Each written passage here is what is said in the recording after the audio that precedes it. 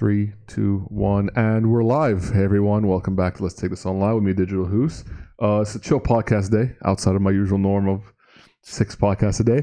But today we have a good one. Someone I reached out to because he's in an interesting realm that I'm quite interested in. We have Nick Vinckier here. Who's your MD over at Duval Consulting? Yeah, is that right? Exactly. I say it right. Duval, sorry, not Duval. Sorry, Duval Consulting. What does Duval Consulting do? Yeah, we are a consulting agency, a boutique.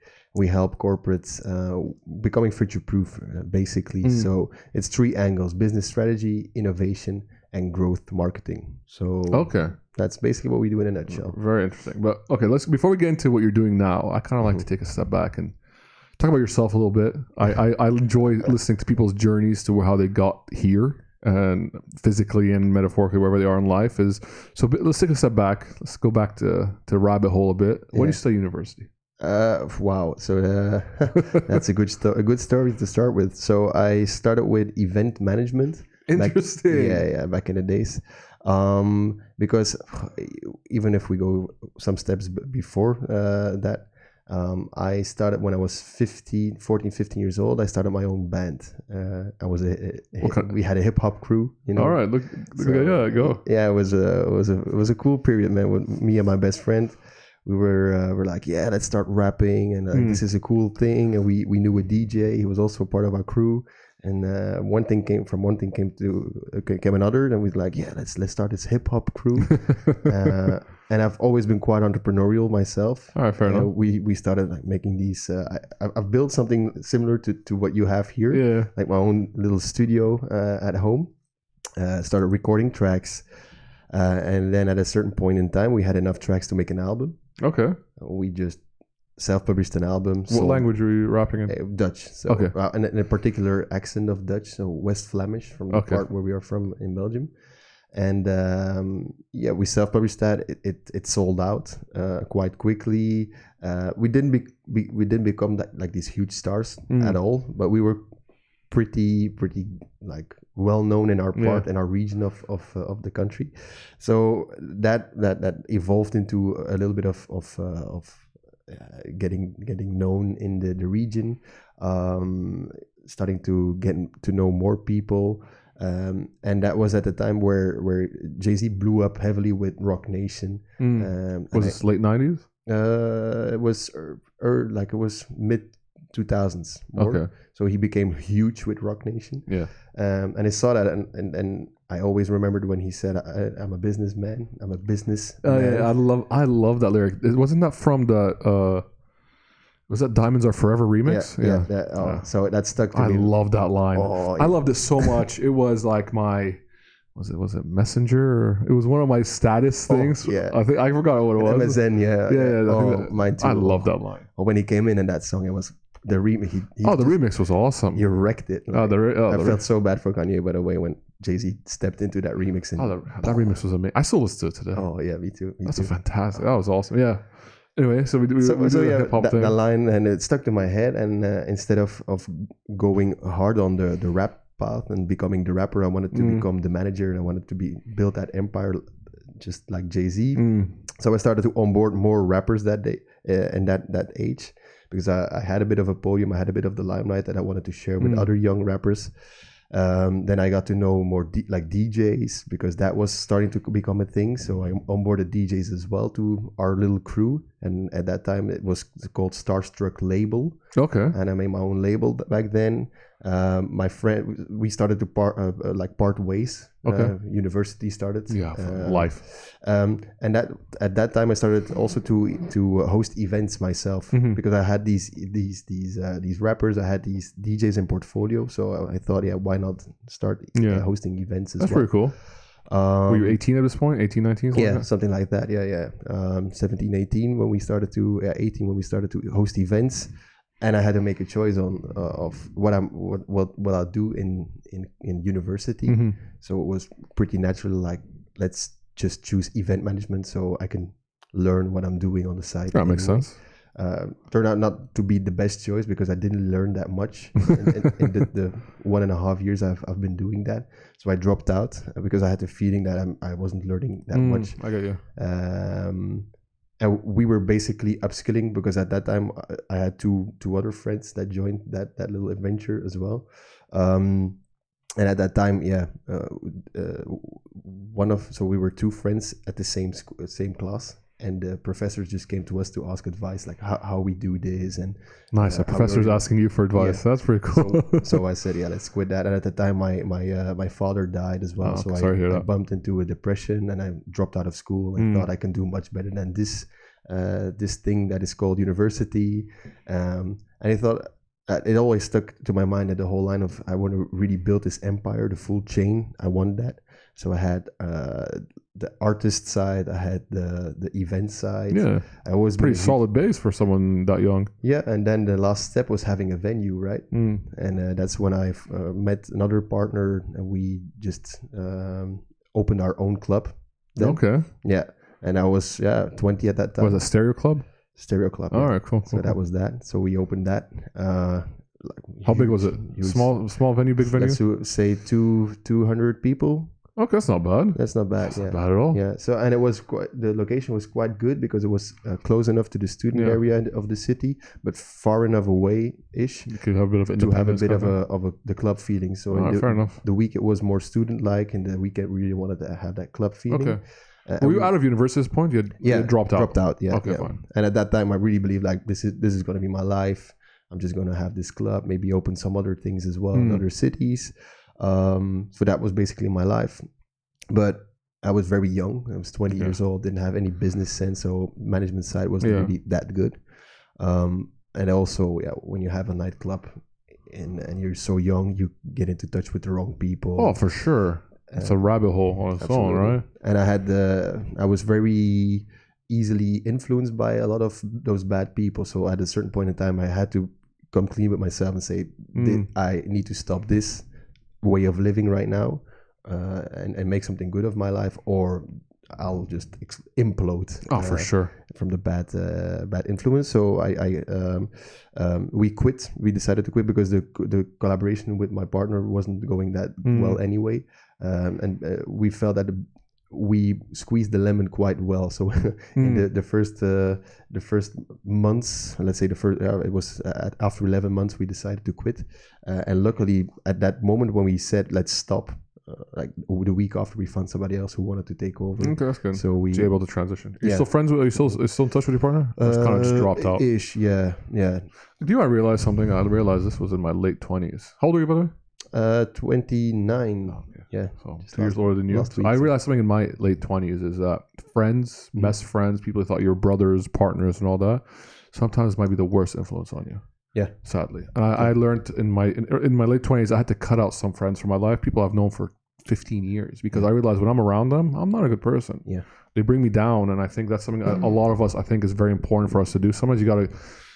So we all have loser friends. We all have winning friends, right? I think you have to cut out the losers and just be friends with winners. And for me, that was very good for my life. Yeah, I cut out losers from my life. Absolutely. It sucks. It sucks indeed. Or you just I think it's super mature of yourself to put it like that. Like that's amazing. I think a lot of people don't really know that. Well, yeah. That there's a difference between that. I'm not really cutting out like the maybe the bad influence people or something, because we go way back, but I have that feeling, so I really try to have much more airtime with the people that I also feel like they are winning, and I want to be more like them rather than just sticking to the status quo, you know. I get you. Did you leave Belgium at this point? Is that what did you ever leave Belgium? No. So then we found somebody that took over the club. Then I decided to go back to school because I didn't have a diploma back then. So you want to finish it? I started communications management with a focus on PR. I finished that in 2.5 years. Oh, cum laude too, right? That's awesome, man. It's the first time somebody's like applauding that, so thank you. Why not, man? Cum laude guy means like you did really well. Yeah. When you do cum laude, that means you graduated top of class. It was a fresh start. Were you top 1%, or were you? I don't know. I don't really Something know. like that, right? It's not, in Belgium, it's not really the thing. Like it's not like the US. Okay. No. But that's one of the points in my life that I made a switch. Like, okay, you get a second chance. Like, let's do it now. Let's do it properly. So I really focused on school, or what I had to do in school, and things kicked off. I've had to do an internship. One way or another, used my network to get in touch with Dado and Yo, who were the co-founders of Dear Media at the time. I got to intern there. They were happy with what I was doing. I was happy with the work that I could do there as well. After my internship, they said, "Yeah, what do you want to do? Do you want to come to our company?" I said, "Yeah, I would love to come and work for you guys." With a lot of like pivots, we got to work together because at that time the company was very small. There was no space in the business plan to onboard me. I was like, yeah, I'll just go for another year in school and work for a year for free. Wow, you did a year. Which company was this? Which company was this? That's Dear Media. So it's the company before we got acquired. Dear Media got acquired by Duval Union, and we became Duval Union Consulting. So did you actually work for free? I was going to work for free. You were totally fine with it. Yeah, so I would say because in Belgium it's illegal to work for free. You can't. Really? Yeah, so you're either an intern and that's a free gig. So for 3 months you work for free, but that's like part of your education. Okay. And you get scored. You get a score of your internship place, and you get a score from the school.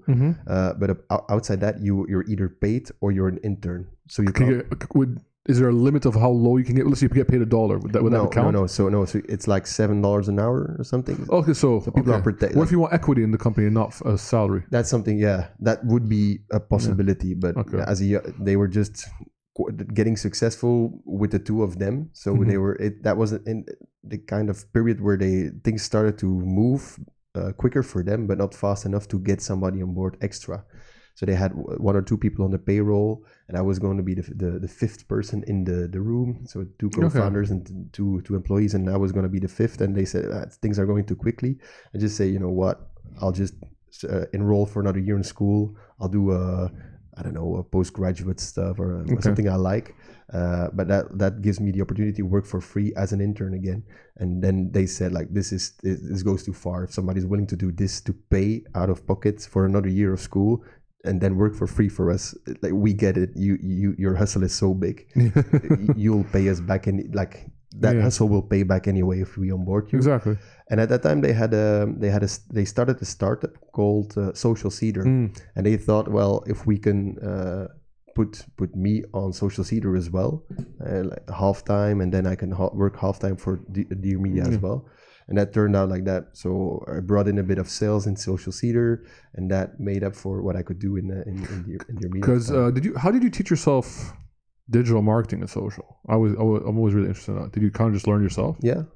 Google, YouTube, whatever. I started with the hip hop thing. I was just Googling MySpace, and then like the growth hacks to go to market with an album. Yeah. And then we got more DJs and rappers, so I started to do it or help them with their marketing.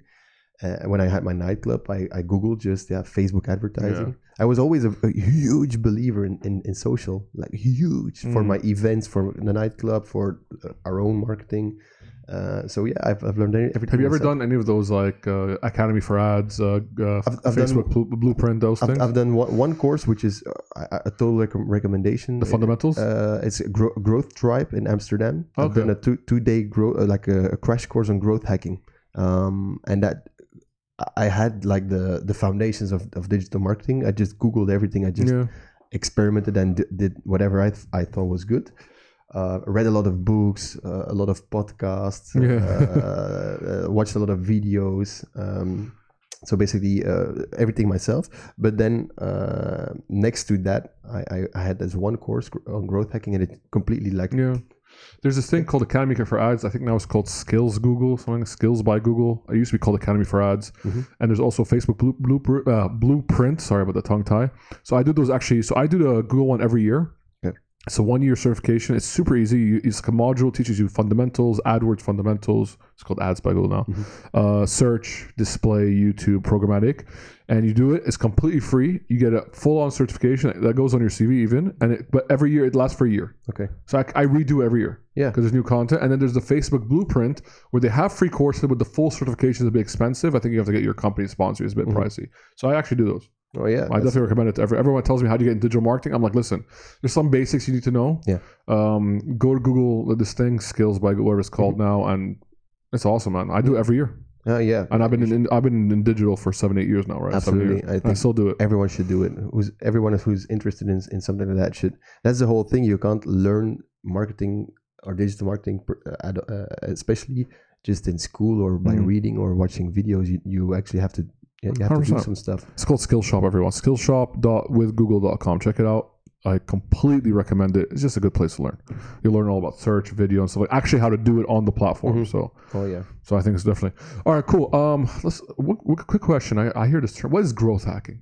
Growth hacking. What is it? It's basically it's a process of rapid experimentation where you are trying to look for new ways to grow your company faster. Terms of growth, as in terms of brand awareness, in terms of sales, terms of customers, or everything. So there's this thing called the R funnel, and the first thing what we're going to do when it comes to growth hacking, R. So it's like the pirate. It's called the pirate. ARGH. The pirate funnel, R. It's an acronym for acquisition, activation, revenue, retention, and referral. So the 5 big pillars of growth hacking are those 5 areas where we're going to look for quick wins and even long-term improvements for your company. AARR. Okay. Yeah, AARR. Interesting. Yeah. It's R. I like that. That's why they call it the pirate funnel. That's pretty cool. Yep. So, but how do you guarantee growth? It's so hard. I don't know. It's if you look at most of the 99% of organizations today, they kind of suck at the best practice anyway. So for sure. You can just come in and you have a list of 15 things you can easily already do. So even without the fancy tricks and everything, do these 15 things first and you'll be solid. We work a lot with e-commerce companies because we're a joint venture with Chalhoub Group here in the region. Awesome. So that's a lot of e-commerce. And if you look at the platforms, it's such a quick win. The conversion rate optimization of that by itself already is such a huge win. So without even spending a dime on or extra dime on customer acquisition, you can make at least 10% more revenue, at least. But so is it mostly, is it all focused on digital marketing? And growth hacking, no. Okay, what else? So there's even Chalhoub also has stores there. So I also talk about on ground, offline activations. So whenever somebody comes into the store, you can do so much to boost conversion rate in the store or to get people to the store, or what happens after the purchase. For retention, for referral, so you have so much improvements to be made. It's something I've been exploring. I didn't even before I even knew the terminology. I think I was doing this. Well, at least learning it before I even knew it was called growth hacking. So, but for me I'm going to ask you a question because it's something that I've seen. Right, there's always a problem between connecting your online platforms to your on ground. There's always going to be a problem, because they're 2 different systems, right? So, for example, we'll take a store, right? You'll have a store on ground. Let's take American Eagle, whatever it is. You have American Eagle, right? Don't know anyone there, so no one thinks I'm advertising or anything. You take American Eagle. Someone walks to the store. He buys a pair of jeans. Yeah. The salesperson captures information, right? Inputs it into a whatever the POS, whatever you call it, and then that goes into a CRM. Yeah.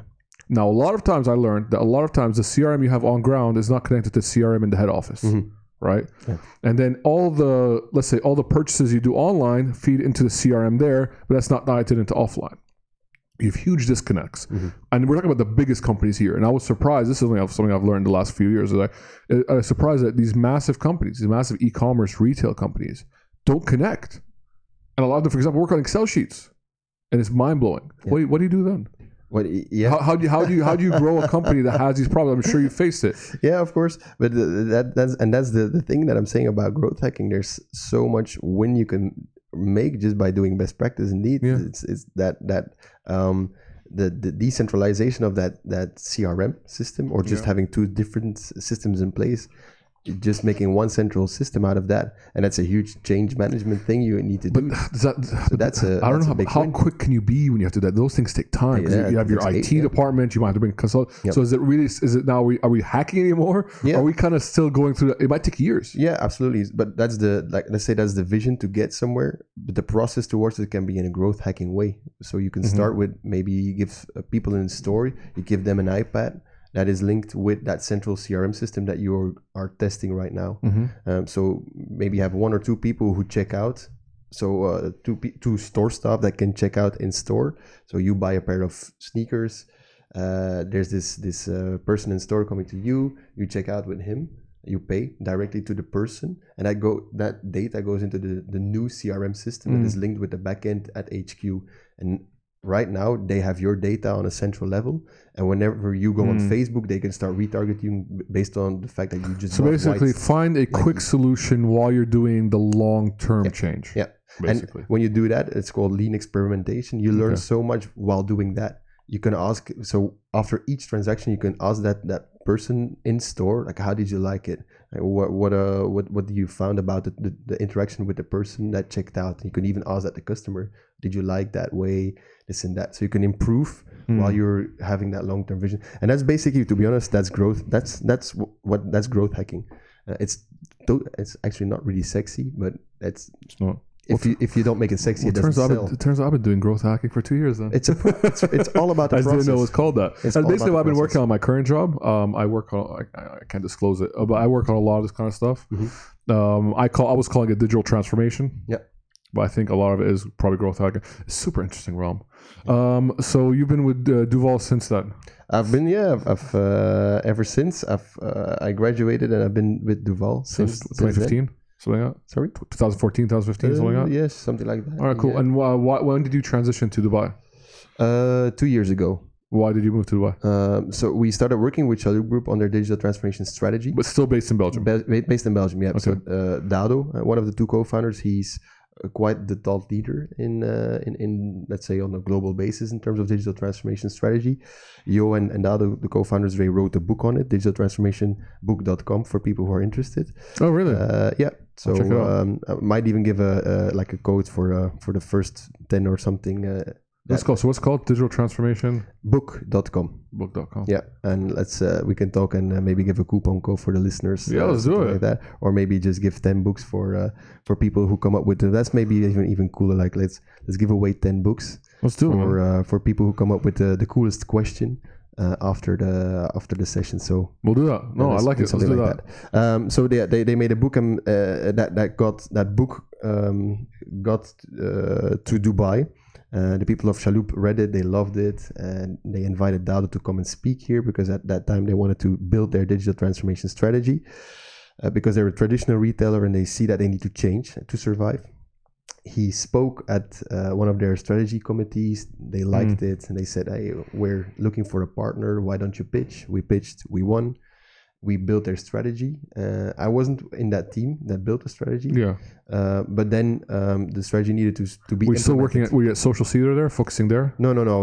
I was fully the value in consulting already then. So I was. So it was Dear Media and Social Theater in the first year. And then I became, I was junior consultant at Dear Media. Then I was just doing marketing and biz dev at Social Theater. Then the second year was fully Dear Media. The third year we got acquired. In the fourth year I became senior consultant. The fifth year or something. So it went like on and on and on and on. Every year I grew a little bit. And in 2017, the Chalup deal, let's say, started. With Dado and two of my colleagues. They built a strategy, and at that time I was heading the social media department of Duval Union Consulting. Okay. So I gave social media consulting to the biggest companies in Belgium. As part of one of the pillars, right? Yeah. So I headed my own pillar in Duval Union Consulting with our own team, and we just gave social media and digital marketing consulting for companies. And then after the strategy was built for Chalup Group, it was a big focus on marketing, on growth hacking, on e-commerce. So they thought it would be good to bring me here for the implementation of that strategy for half a year together with Dado, with the lead of the project. So we did that every other week. We traveled from Belgium to Dubai like that. They were Chalup was very happy. And we started talking about it would be interesting to maybe set something up or what we do is interesting for companies here in the Middle East. Talks matured and we opened an office. We opened an office, 2018. That's awesome. And I was the lucky one to relocate. And basically, I was also the only one from Duval, Belgium, who was willing to let go everything. And how many people do you have now working there? Right now, we're 3 people full time. That's not bad. Only, yeah. How many clients? Right now, we're working with Shaloub Group. We're working with HSBC. We're working with Abu Dhabi government. We're talking big brands. Yeah, big we have accounts. big companies. Yeah. That's awesome. We've worked for Engie, Veolia. And do you work alongside like their marketing departments, their CRM departments, like that? It's not really the marketing departments. It's because the marketing department basically will handle the media plans, right, with the agencies and all that. It's much more the executive committee rather than only the marketing department, like the communication, CEO, CFO, because that's more the business strategy side. Okay, you do more top down. Will you then help shape the strategy for the media buying for the year, for example? No. However, we work, for instance, with Jubail Island in Abu Dhabi, and that's where we build the high level strategy together with the head of marketing. Okay.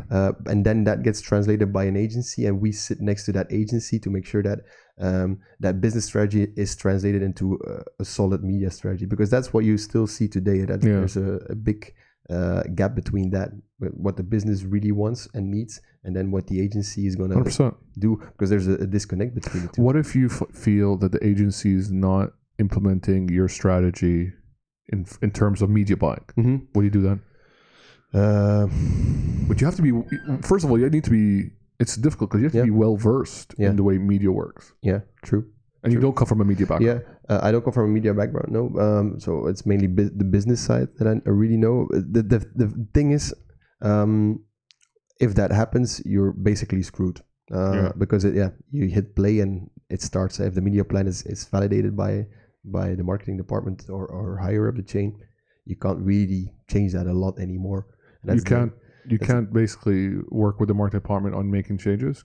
You can, but it takes a long time. And the fact that the plan is made by an external agency then, and it got approved, they won't be willing to change that quickly because they think that's their. Because I can imagine there's going to be a big disconnect between what you do and then what the media agency will do, because two different worlds. Like I come from a media agency background. Yeah, true. I understand that. Two different business models.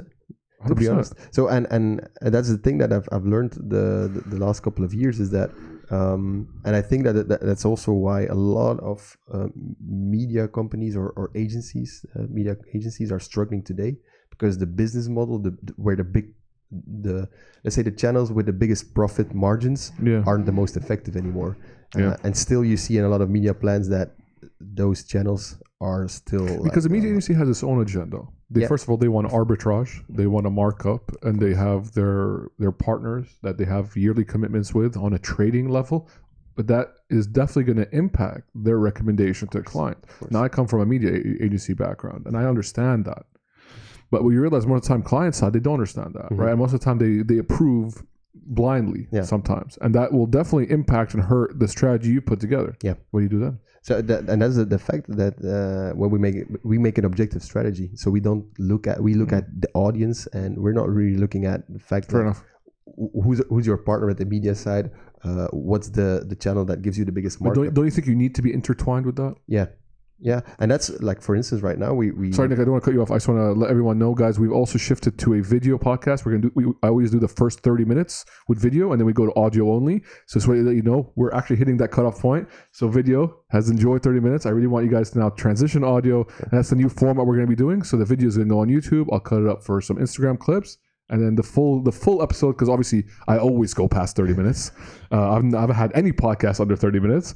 So I brought you guys also to enjoy the audio only. So that's what we're transitioning to. So this is going to become a thing now. So keep an eye out for it. And this is just me giving you guys your notice of 30 minutes. Oh, wow. So guys on the video, see you.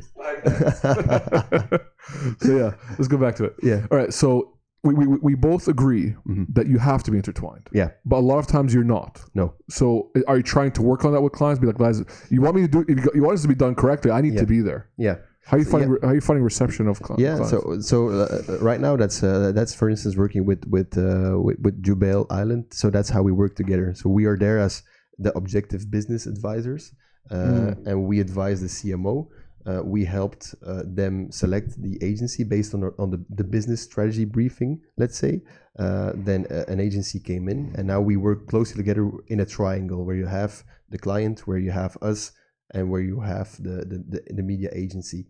And then obviously you try to co-create a plan, and you sit together and you have meetings together with the three of you. And then also with the media agency, just us, without the customer in between.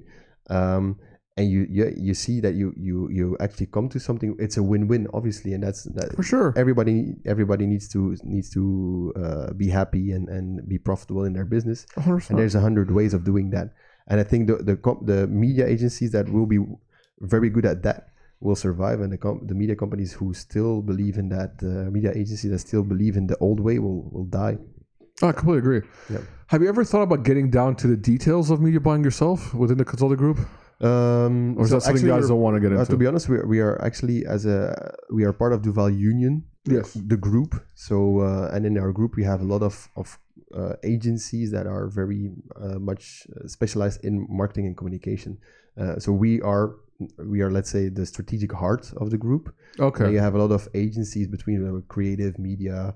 They have marketing technology companies. You have influencer agencies, etc., etc. But are any of them based here, or they're all based in Belgium? They're based in Europe. Yeah. Okay, fine. Okay, would you then? Do you prefer then that the clients potentially work with those agencies? Do you recommend that? Or?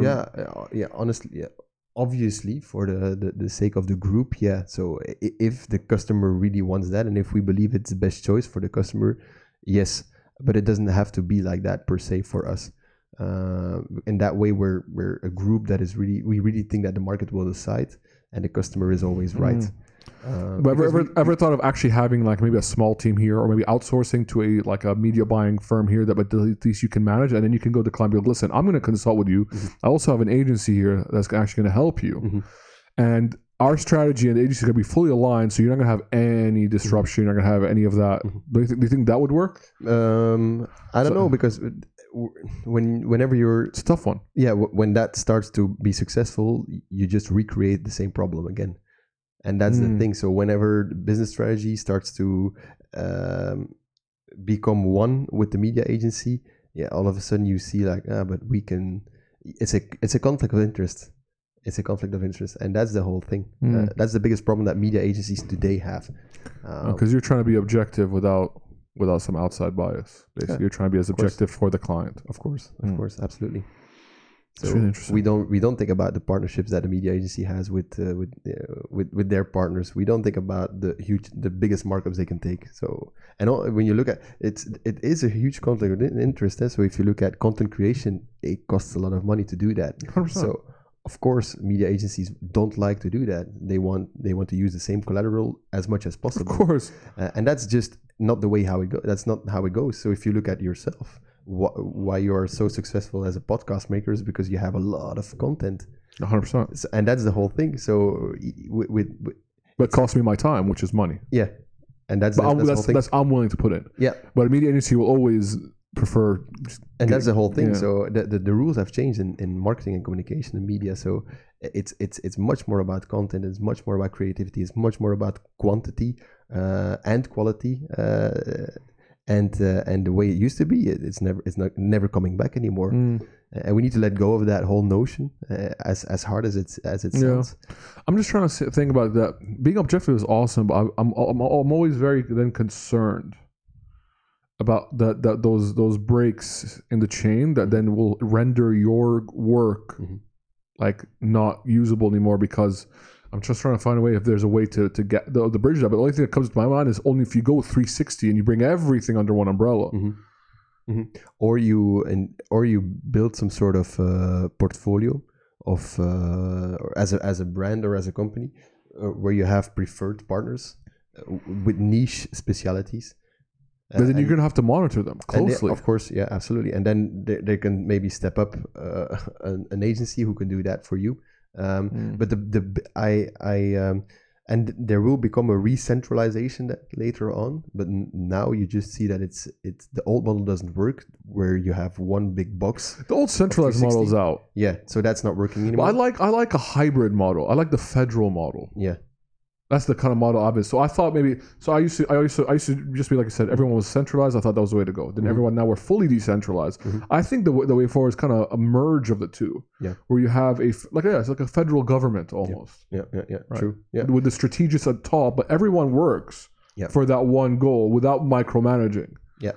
Yeah. And everyone has specific KPIs and 100%. And it's also it's also a fact of you need to educate yourself as a company, as a client. You need to be educated yourself as well. And I think that is gradually becoming more and more like that. But yeah, it's every story has two sides. So what do you guys ever, like, for example, recommend a tool or a platform for that company to get? And then is their job to find the provider on their own? You guys don't help? No, we can help with the selection, fine. Even. Yeah, absolutely. Like, so for example, you think, all right, cool. Salesforce for me would be the best CRM I could use right now, right? Mm-hmm. And then you'd recommend that? Would you reach out to Salesforce for the client as well? We could do that, absolutely. And then sit in between and be objective and ask the hard questions to those suppliers. But we never have, and that's the thing that we are really proud of. We're very objective, and that's money we leave on the table, but it's a strategic choice that we make, because otherwise, if we start to close partnerships with tools and other agencies, obviously we'll recommend those. It goes without saying. If you have 15% commission when you recommend a tool, you can't be objective at all anymore. And that's the whole fact. So I think nobody will disagree with what we just said. But in the whole media industry today, it's just like that. So you can't be objective when you have skin in the game. No, of course you can't. It's a difficult one. Yeah, it's really hard to be objective. Yeah, and that's not. So I think that the big boxes that you had before, where everything was 360, is now decentralizing, and that will have its problems, and then that's going to be solved again with, indeed, the model you propose is a brilliant one. It's the only thing that makes sense to me.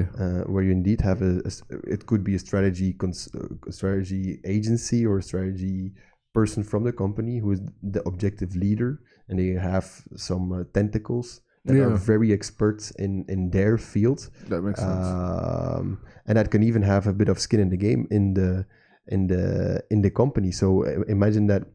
Obviously, you have your per month retainer or per year retainer, whatever. But imagine you bring that down by 10% in revenue, but in return you get a bit of share in the company that you're working for, or you work on a bonus system. Yeah. So your objective would be the success of that company. Yeah. You know what the problem is? I think is the biggest problem with media agencies. Something I've been so outspoken about, probably ever since I got into media, was agency fees is a ridiculous concept. Mm-hmm. And I can't stand it, because agency fees is predicated on the client spending more. Yeah. Not if the client succeeds. So basically, your job as a media agency is to try to get your client to spend the most with whatever supplier you want. Mm-hmm. So you're already biased. Of course. Your actual pricing model is biased in essence. I don't like that model. Yeah. And that's the thing. So I still remember I worked for a big coffee brand back in Belgium, and they asked us to come in to look at the media plan, because they felt like something was off maybe, and they wanted an objective analysis or review of that. And it was just, you just saw that, like, let's go for TV for this launch. And the audience was quite a young, the young yuppie audience, let's say. If you want to target those, like, primetime TV advertising is not going to work at all. Like, these people are not watching TV primetime; they are on their phones. Yeah. So let's all agree, no one's watching TV. And let's say let's all agree. Outside of Netflix and maybe the Super Bowl and World Cup, no one's watching. Oh well, Netflix OTT, but like, I think Gary Vee said it perfectly. I think outside of the Super Bowl, for us, outside of Ramadan or outside of World Cup, no one's watching TV. Let's all agree on that. I have a Deuce subscription TV. I haven't even used it. The other day, I was just playing around. I opened it. I realized it's not even working. I've had a note on my desk. Call due. It's been 3 months. That's the same thing. I just haven't called them yet. Absolutely. I just haven't called them because there's no point. It's part of our package, but I bought my package. I haven't used it once. I'm saying I haven't used it once. Yeah. It's just my wife puts on the music channel when she's ironing or something. That's the only thing, but she can also use her iPad or YouTube or Anghami or Deezer or all these other subscriptions. Yeah, absolutely. And that's the whole thing. So I saw that plan. It was the ratio was 1 million TV and then let's say 10,000 social media. I was like, this is bonkers. But that's what you just said. You just described it yourself. The problem they can take much more. They earn much more from that $1 million on TV than they do on the 10,000 on social media. And then indeed, if you ask them what will be the ROI or what's the KPIs that you're going to measure the success of your campaign, and they're like, yeah, it's awareness building. and that's it. So as soon as they hit play, they reach their KPI because the people will see it 12.5 times. Even your measuring tool for TV is ridiculous, right? So I don't know how it is today, but when I'm talking about like 6 years ago, when I was in TV, it was surveys using Ipsos and Nielsen and whatever it is, and there was literally people. For people don't understand, I don't know how. I heard it's different today. I heard this more. I don't know what they do today, so I'm not going to comment about today. I'm going to comment about 10 years ago or 7 to 10 years ago. Basically, when you used to plan TV, you used to plan GRPs, which is gross rating points, which basically is an allocated number that goes for a TV spot of how well your reach is or whatever, right? And that was usually done by a company like Ipsos or Nielsen States mainly, who would call up people randomly and be like, hello, how many TVs do you have in the house? How many people are in the house? Do you remember what this ad was? Blah, blah. And then they put it all together and they give you a sample size of 2,000. Yeah. And the whole thing was, for me, the whole thing was like, this doesn't make sense. Yeah, in Belgium, they have these devices and they install it with a... Like a Nielsen box that they have in the States. Yeah, indeed. It's like 1,000 people have it in Belgium, and then they will extrapolate the viewing behavior from those 1,000 people to the rest of Belgium. But if you look at it, the bias is already there in the people that accept to have that box in your home. Because if they would call me and ask, hey, Nick, do you want a box installed at home? I would be like, no, I don't want that. So I think not a lot of young people are actually having that box at home. No, it's not reflective. Do you want? So interesting because this just hit me right now. I've had a couple of data scientists on the podcast, and with both we were talking about the bias of data, and this is a great example of it. The data itself is biased because the collection of the data is biased in its essence. Yeah.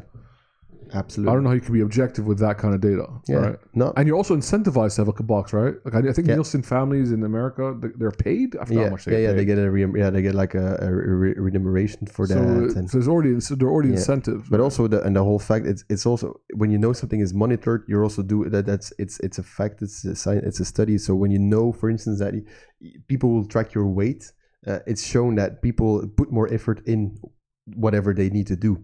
So also when that box is installed, you can bank on it that people will watch more TV because they know that the box is there. So even that's influence and it's screwed up. But the whole media model today is it's broken. It doesn't make sense to me. It's broken. It's an interesting world. For me, something that's been on my mind, I post about a lot, I'm sure you guys have seen it, is I talk a lot about arbitrage. And it's something that I didn't realize when I was in media. I've only realized when I went to client side. Actually, I knew about when I was in media, but I don't think I cared as much until I went to client side. And you see the effect of arbitrage and how much it affects performance. And agency people don't realize, and most people, I didn't realize when I was agency because you only see one side. My job was to deliver leads, impressions, clicks, conversions, view through rates, blah blah blah, right? And that was fine for me. I never saw sales. I never had a client that was savvy enough to share sales data, right? Even if they knew it or not. Yeah. So I would never understand the full attribution. So for me, my job was done. Yeah.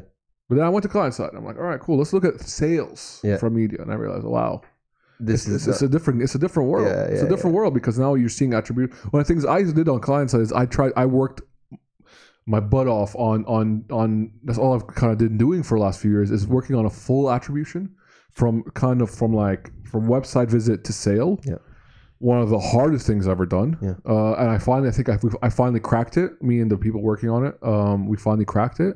And you start to realize you start to see the bad quality leads. And then I believe bad quality leads is made because of a bad quality click. Bad quality click is made from a bad quality impression, which is reflective of the media buy. Yeah, absolutely. And that's a cool thing to bring it back to the growth hacking part. When you work with the R funnel and you give everybody that same framework in in your tentacles of agencies you work with, and you say, hey guys, this is the framework that we're going to use. We work with the R funnel. We look at acquisition, activation, revenue, retention, and referral. And these are the KPIs that you need to improve. You go to the other agency and say, these are the KPIs that you need to improve. And at the end of the day, we're all going to be assessed on the fact that is this driving more revenue, yes or not? And this is representative for what we spent. Then you get a model that is starting to work. And of course, if an agency comes in and they just say, let's build up awareness, but how are you going to measure that? Oh, we're just going to have, random surveys. Yeah, of course, it's not going to work. But if you have objective parameters and everybody's looking at the same metrics, then I think we're starting to get to a new model that could eventually work. Yeah, but here's another problem. There's so many problems with this model. Another problem is when you have a client that has 5 or 6 agencies, that's a huge problem. Yeah. If a client has a PR agency that's different from the media buying agency, that's different from the social agency, that's different from the creative agency, and different from the SEO agency. I've worked on accounts when I was in an agency where there was like 4 or 5 agencies, and the drop off between communication is massive. Because I've been in a situation where I get into a room with other agencies, there's 3, 4 of us. Everyone's competitive. No one wants to share. Everyone wants to take a lead, and it's just you don't realize the amount of disruption that is. And a huge problem for a client because you like, if your PR is working differently than your media agency, that's working different from your social, it's ridiculous. Which overall hurts the strategy. Yeah, true. We give them the same carrot and they will work together, right? No, they will. Absolutely. I'm sure that's the thing. In a company, you have the same thing when with let's say more technical persons or the IT department versus the marketing department. So the marketing is historically always been working on top of funnel. So bringing more people to the website if it's in-house, and when you work with IT people or developers, they're going to check the platform. So if the platform works, we're happy. Whether or not it's conversion, we don't care. But the usability is their KPI or used to be their KPI. For marketing, just the traffic. But if you say like, then what about right CRM? now we're going to look at conversion for both of you. All of a sudden they start to speak, and even if they don't speak to each other, they'll make sure that conversion is the number one KPI. So if you give the same metric and the same carrot to the people, that's the problem that clients don't do. They don't give the same metric, and that's the problem. So the problem is not the agencies. The problem is the metric that is 100% from the client, from the client side. Because you all you get for your creative agency is I need 30 pieces of creative every month, and done. Yeah, done. And your media agency has to have a metric of a cost per lead, and then everyone has a different metric. Yeah. So of course it's not going to work if you just 30 pieces of content and this cost per lead and that's it. Yeah, of course it's not. They just check their boxes and whatever happens down the funnel, they don't care. So and also there's no communication.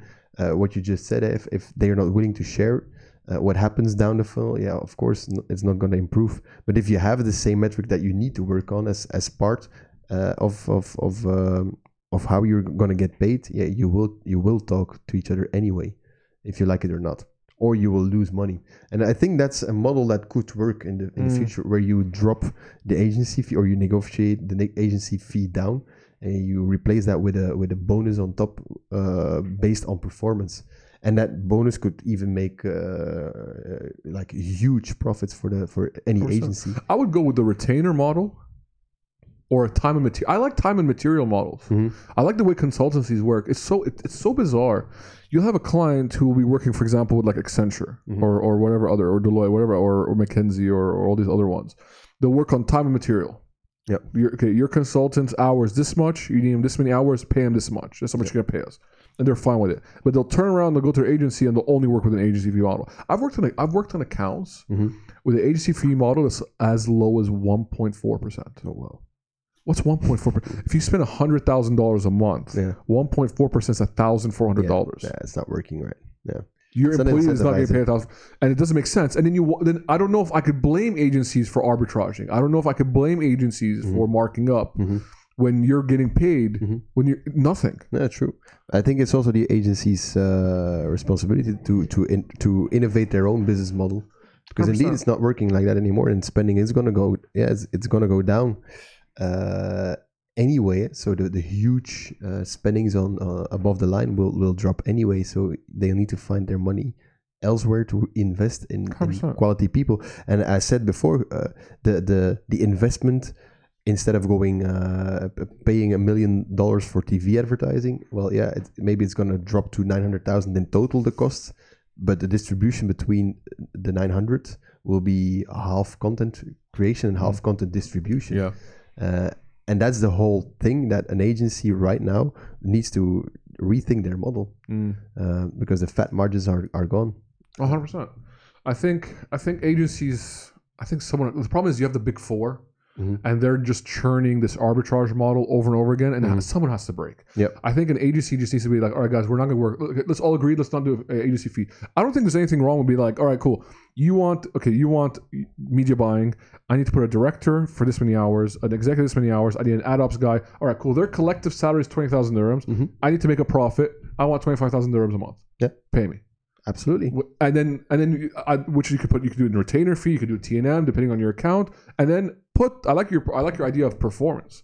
Putting a performance thing. Yeah. You get a bonus of 10,000 dirhams if we achieve this many sales, blah, blah, blah, a month. Yeah, I think it would be indeed. It's a great brainstorm ever having it. Yeah, If the client pays the cost of the salaries, and then the profit you make is based on the performance that you deliver for the customer, there's no risk. So no risk, no cure, no pay. And then indeed the media spending is paid for by the customer as well. So the people are paid, the media buying is paid, and then the profit will depend on the performance that you deliver for the customer. And at the end of the day, everybody is going to deliver for the customer because everyone wants their bonuses. No money, because no money. If you tell the employee, hey, listen, you can get another 2,000 dirhams this month if you just do it right and you make sure the client. And hey, director, you'll get another 5,000. Oh, and hey, agency, you'll make another 10, 20,000.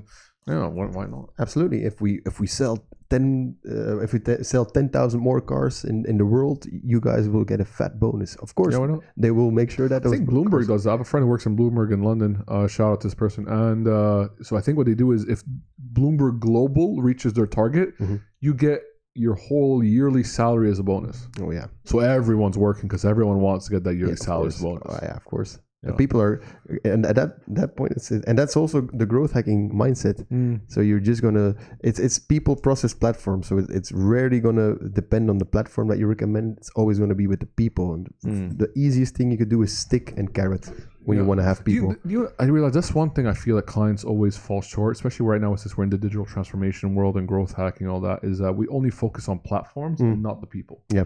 And I think this is where digital transformation is going to fall short for a lot of companies who think I'm just going to acquire 4, 5, 6 tools. Yeah. I'm done.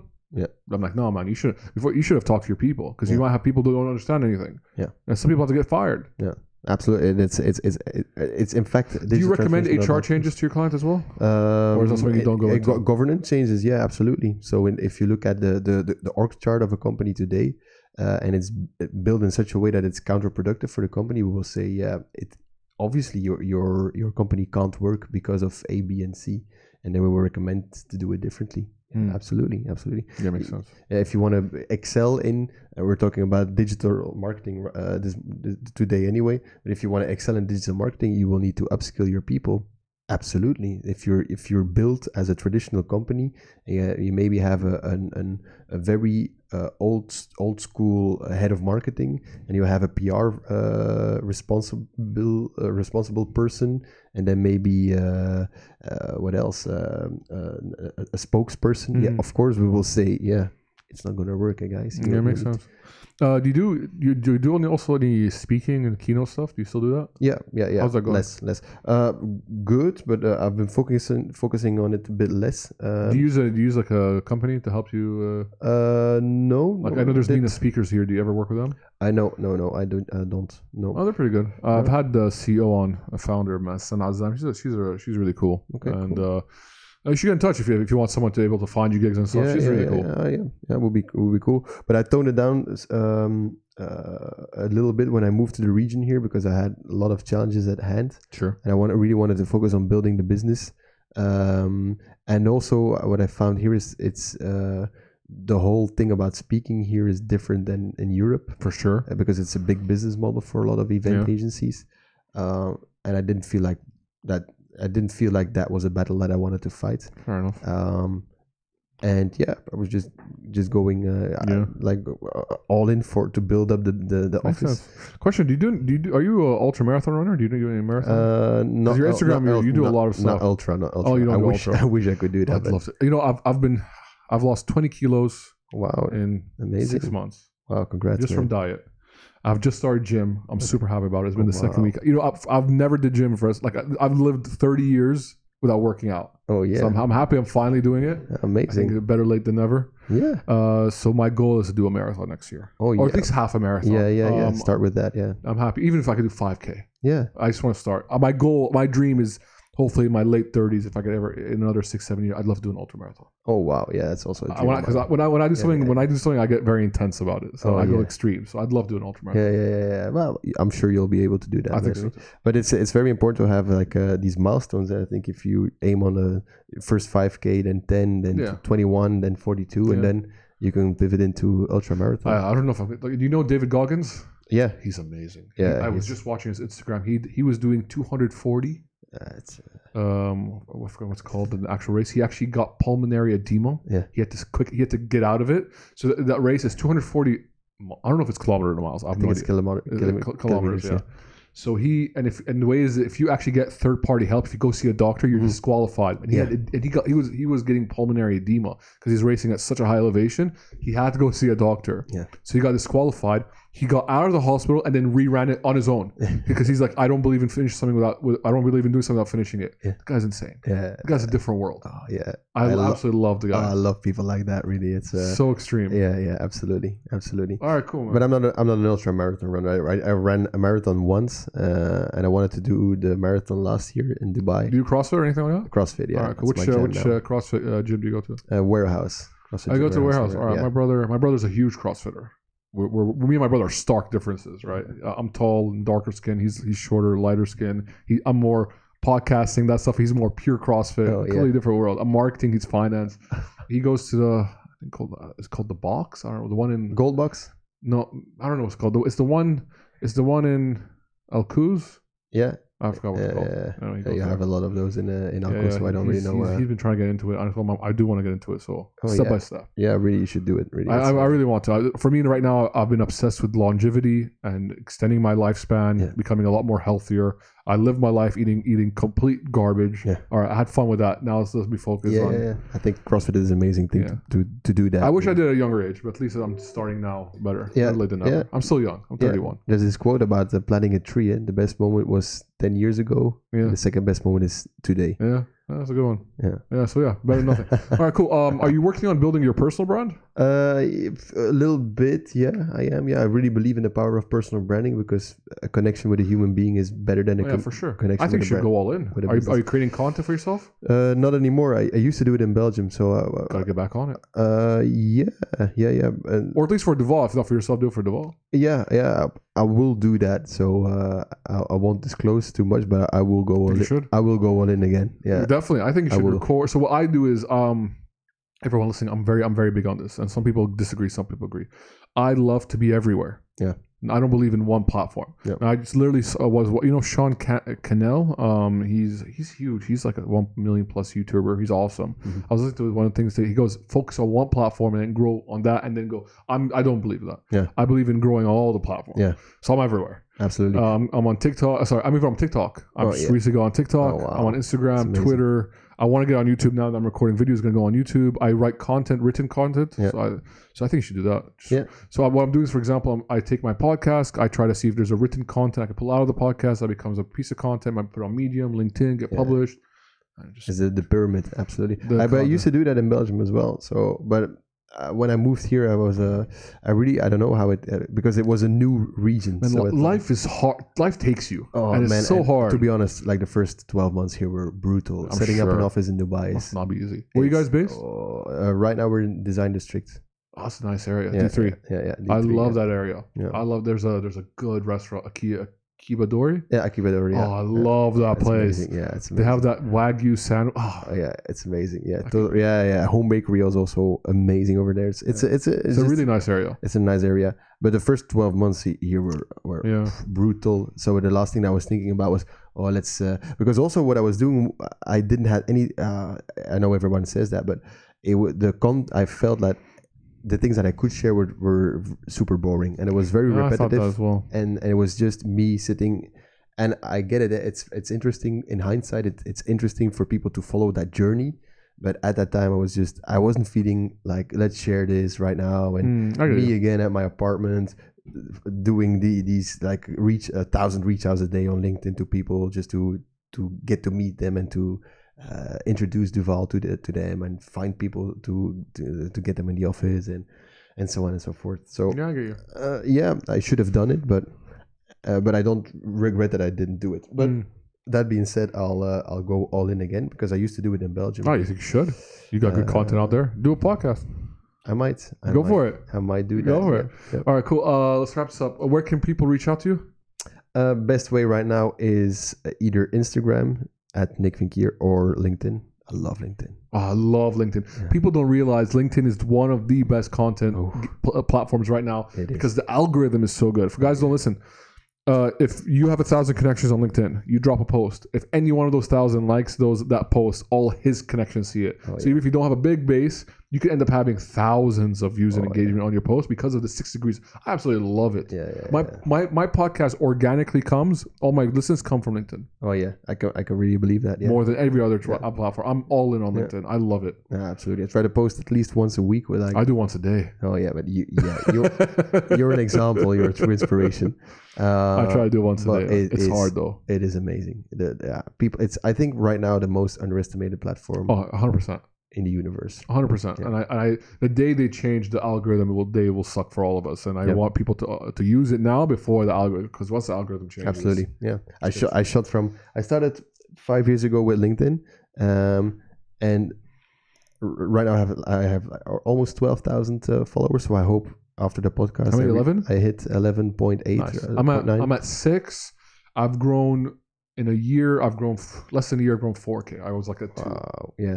And now, because I've actually actively been doing it, I'm at 6. Yeah. I think your limit's 30. Yeah. Then you have to make a page. Yeah. So yeah, I just love it. I absolutely love it. It's such a good platform, so good, and there's not a lot of competition in terms of good content. So whenever you do something, you can just break into it. 100%. I love it. Absolutely love it. So guys, you heard it here. Get on LinkedIn, make some content. Oh yeah, make it good, and don't worry about the content. Put it up there. So guys, reach out to Nick. Really interesting stuff. Reach out to him. Reach out to Duval if you guys want to do business stuff. If not, if you just want to talk, reach out. Super friendly guy. Do that for this podcast. We are everywhere. 10 plus channels, platforms. Reach out. Make sure to subscribe. Drop some feedback. Rate it. Super important to me. I now do a weekly newsletter. Every Saturday, I release a newsletter. We're at almost 15 subscribers. Every day gets a bit more. So really happy with that. I think people tell me, "Oh, you like these low numbers?" I'm like, no, I like every number is a listen. Yeah. If I do a few numbers from 10 platforms, that becomes thousands of listens. So I play that game. So it's growing. I'm loving it. And so guys, the content of the newsletter is quite simple. You'll get it. You get last week's episodes with some description. You'll get the upcoming episodes, the actual guests. So you get to learn about the guests a bit more with links to their pages. And because I release on Saturday and podcasts drop on Sunday, I'll give you Sunday's podcast before everyone else. So I only promote the podcast on Sundays. That's where everyone listens. So with the newsletter, you actually get it, and I won't talk about it anywhere else. So you guys will get it right away. So it's a good way to get the content today, and it will go out today. So yeah, definitely reach out there. For me, Hussam Al-Haj on LinkedIn, Digital Hoos on Twitter and Instagram, on TikTok, on Pinterest as well. I'm on Pinterest.